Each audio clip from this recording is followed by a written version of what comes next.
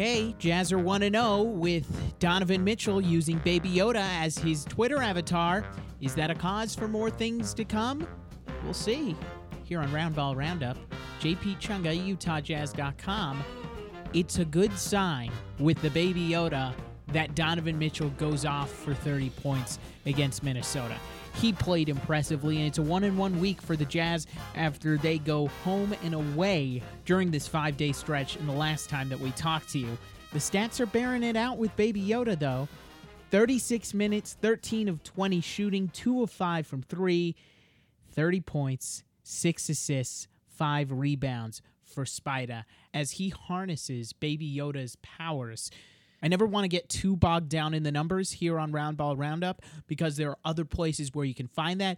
I'm not the best as a math major. Went to Syracuse for broadcast journalism and political science. In no way was I going to be a quantitative political analyst. So I went the broadcast route, and I tried to avoid numbers for the rest of my life. But those numbers don't lie with the Baby Yoda. There's also another really funny internet moment from that Minnesota game that we'll get in during that review of the process. But we have to start on Monday, where it wasn't so hot for the Jazz as they lose 104-90. And, all right, I'll wait. I'm pretty sure I told you so. Of the games over the next 2 weeks, I said it was OKC to be the one to worry about. Chris Paul being a veteran point guard playing on a young team that's starting to listen to him. They have a good key contributor in Shai Gilgeous-Alexander, Dennis Schroeder as a bench leader.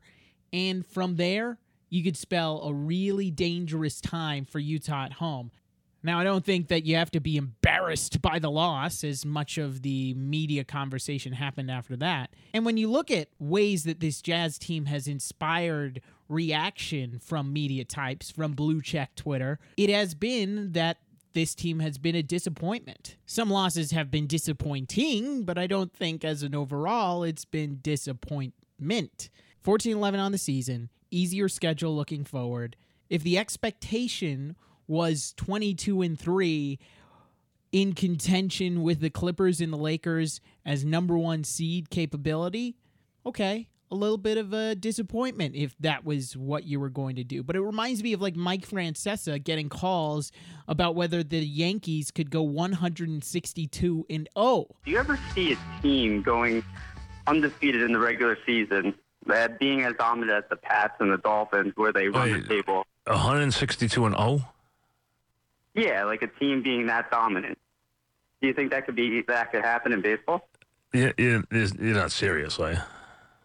No, like we've seen. So wait a second. Wait, have you seen anybody come close to 162-0?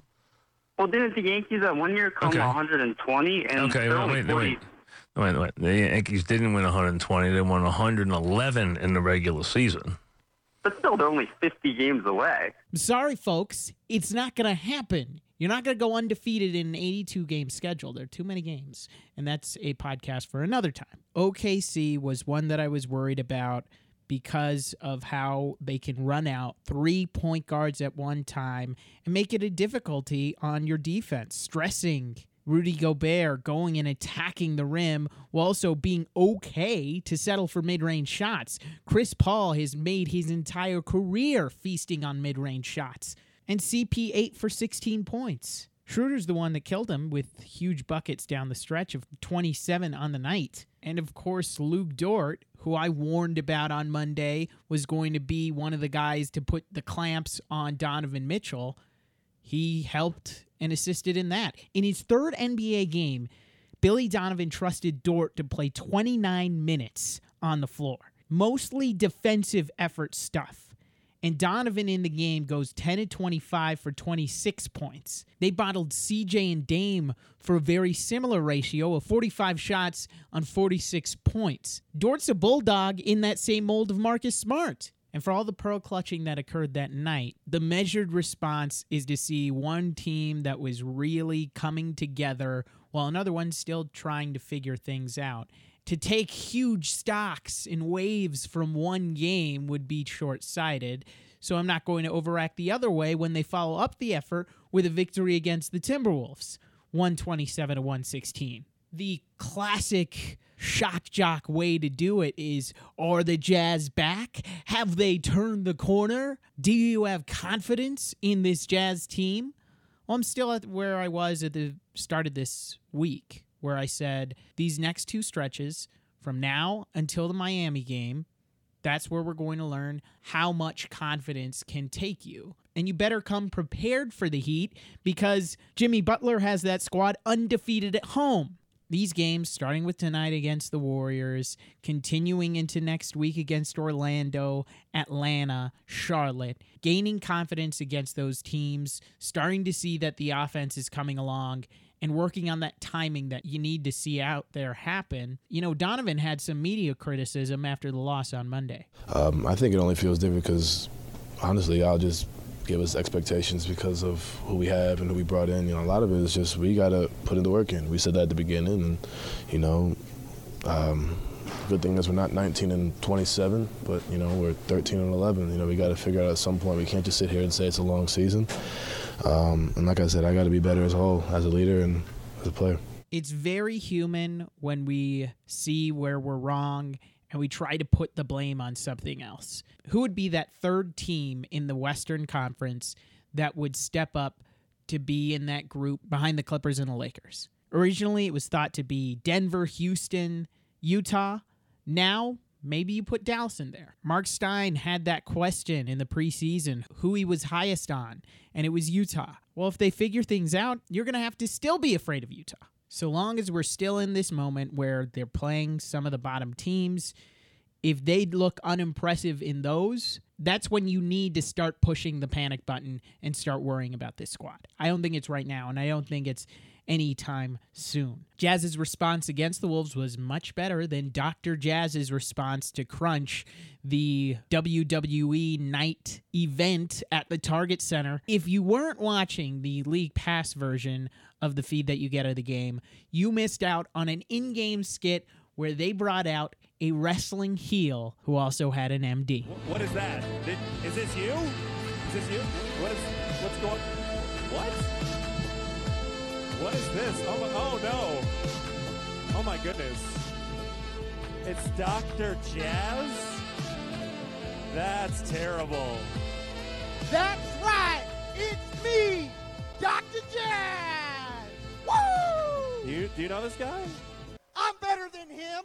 I'm better than you. Okay. I'm sure as heck better than all these people. Who doesn't like Careless Whisper? And if you listen to the crowd reaction, there's no heavy boos. It's another indication of where the Jazz are going because 1-0 with the Baby Yoda avatar and also 1-0 with Dr. Jazz inserted into the in-game entertainment. How do we get Dr. Jazz at Vivint Smart Home Arena? He needs to be involved in some way. These are little nuggets that you're missing out if you aren't getting the League Pass version. It's okay if you don't. We will find them for you and play them back here on Round Ball Roundup because that's the entertainment that we bring to you. Present for Quinn Snyder has to be that bench. 9 points from George Niang on 3 of 3 shooting from deep. He had celebrations ranging from skipping to pointing 3 to the dome to going goggles to Rudy Gobert when the Frenchman was kicking out on opportunities. Rudy had 3 assists in that game. Season high of 5 for Rudy all year. They also notched 13 from Emmanuel Mudiay and 10 from Jeff Green. One of the highlight bench games for those guys, ranging back to the win against Brooklyn, where they really showed out for another impressive performance. It's just about understanding how much of the load can be taken off of the starters and taking off a guy like Bojan Bogdanovic, who doesn't need to go off when against Minnesota he has 14. If the bench can give you that type of production, it makes everybody's job easier. Joe Ingles' shooting hasn't caught up to what he has traditionally been, and it has impacted the way that unit has performed. Joe had a great night on Wednesday. 23 points, 5 rebounds, 5 assists, filling the stat sheet. Quinn Snyder has a fascinating decision on his hands about what he's going to do with Joe, because where can you find him around great players, because he's one of those types of guys that around plus players, he can elevate the entire group. How he fits in with carrying a bigger burden, being the number one guy off the bench. He didn't start as hot this year. I'd be interested to see how Joe comes into his own once Mike Conley's back, because Joe can't facilitate to himself. He can't do a fake pass to nobody. If you don't have a big out there who is an option to receive a Joe Ingles pick and roll pass, then he can't use that entire bag of tricks that he has. How deep is this bench? What are those combinations that Quinn will use? It's more granular than we might want to get here on Roundball Roundup, but these are the things that you have to factor in for an NBA season. Tonight, Golden State comes to Vivint Smart Home Arena. Losers of 5 of the last 6. They got their 5th win against Chicago. And while we can talk about how this might be a competitive game, the real hard and fast of it is over the last 5 losses, the Warriors, they've been playing lottery-bound teams from the Knicks to the Hornets to the Grizzlies to the Hawks. They fell by 52 points in those games combined. Not a good group right now. Draymond Green's not going to be playing. Eric Paschall is doubtful with a hip, and he's been one of the bright spots. That group is looking towards the lottery and trying to find somebody who can pair with Steph Curry in the backcourt. What I do want to let you hear before I leave are the sounds of what's been happening so far, what the team's been like without Mike Conley, and how they might be adjusting to it. So you'll be hearing that as I go here on Roundball Roundup. Once again, you can find us on iTunes, Google Play, Stitcher, Spotify. Wherever you get your podcasts, you can find us. 5 stars, nice reviews. That's all I ask of you. We'll catch you on Monday, previewing the week ahead as the Jazz go against Eastern Conference teams, starting with the Magic on Tuesday. I'm JP Chunga. Until next time, bye for now.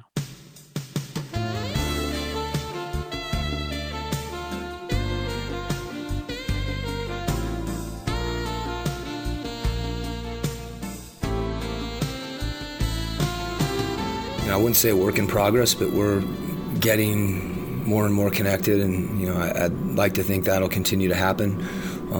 Some of it has to do with emphasis and a little bit of practice, all those things that come together where guys are knowing where each other are on the court more. Not every game is going to be like that where we're all sitting, the stars are pretty much sitting for the last 6-7 minutes of the game, but there are going to be games where it's going to be tough, but keep fighting. We could have easily said, oh, here we go again when they went up 6 or 7 to start the game, but no, we kept fighting, kept pushing through, and it's a long season, man. When you have vets like Jeff, Mike, Ed, Emmanuel, like you have vets like that who've been through teams like this and realize what we have here. They understand that things are going to start trending the right way. There's a lot of good veterans in this team that are trying to step up and talk to everybody, even to coaching staff, just to figure things out. Ingles gives it back to Rudy. Nice rotation over to O'Neal. He penetrates, cut off by Schroeder. Cross-court past Ingles. Rotates to Bogdanovich. One dribble to settle himself. Swish for 3. Sets another pick for Chris Paul, who penetrates, sees Rudy Gobert, fades back and hits. Chris Paul's going to try to win the game right now, Ron. Nader gets a wide open 3 on the left side and hits, and the Jazz are down 10. I think there was a number of issues throughout the game that doesn't fall to one particular thing that you point to. Honestly, we've been saying the same thing for a week and a half. Just got to have a tougher mindset. We can't get back in transition, find ways to communicate. And when we don't hit shots, we can't let it affect our defense. 1:42 to play. Moody up the far side, puts his shoulder down, drives to the rack, misses the layup. Chris Paul to the front court, bounces to Schroeder. George Niang with the defense, gives him airspace. Schroeder fires, 3-ball, Jazz down 20 at home. We're better than that defensively. Their quickness, is a strength of their team. We've got to be really connected in order to defend. We got to find it within ourselves. A lot of it's on me. A lot of it's just trying to find ways to find guys who are open, lead guys in the defensive end. Talk, communicate. I take a lot of this on myself. Like I said, we'll figure it out. It's not an easy thing to do. It seems easy because of the personnel we have, but like I said, we'll figure it out. Donovan hard drive to the basket, rises right hand, cock and hammer. Wow!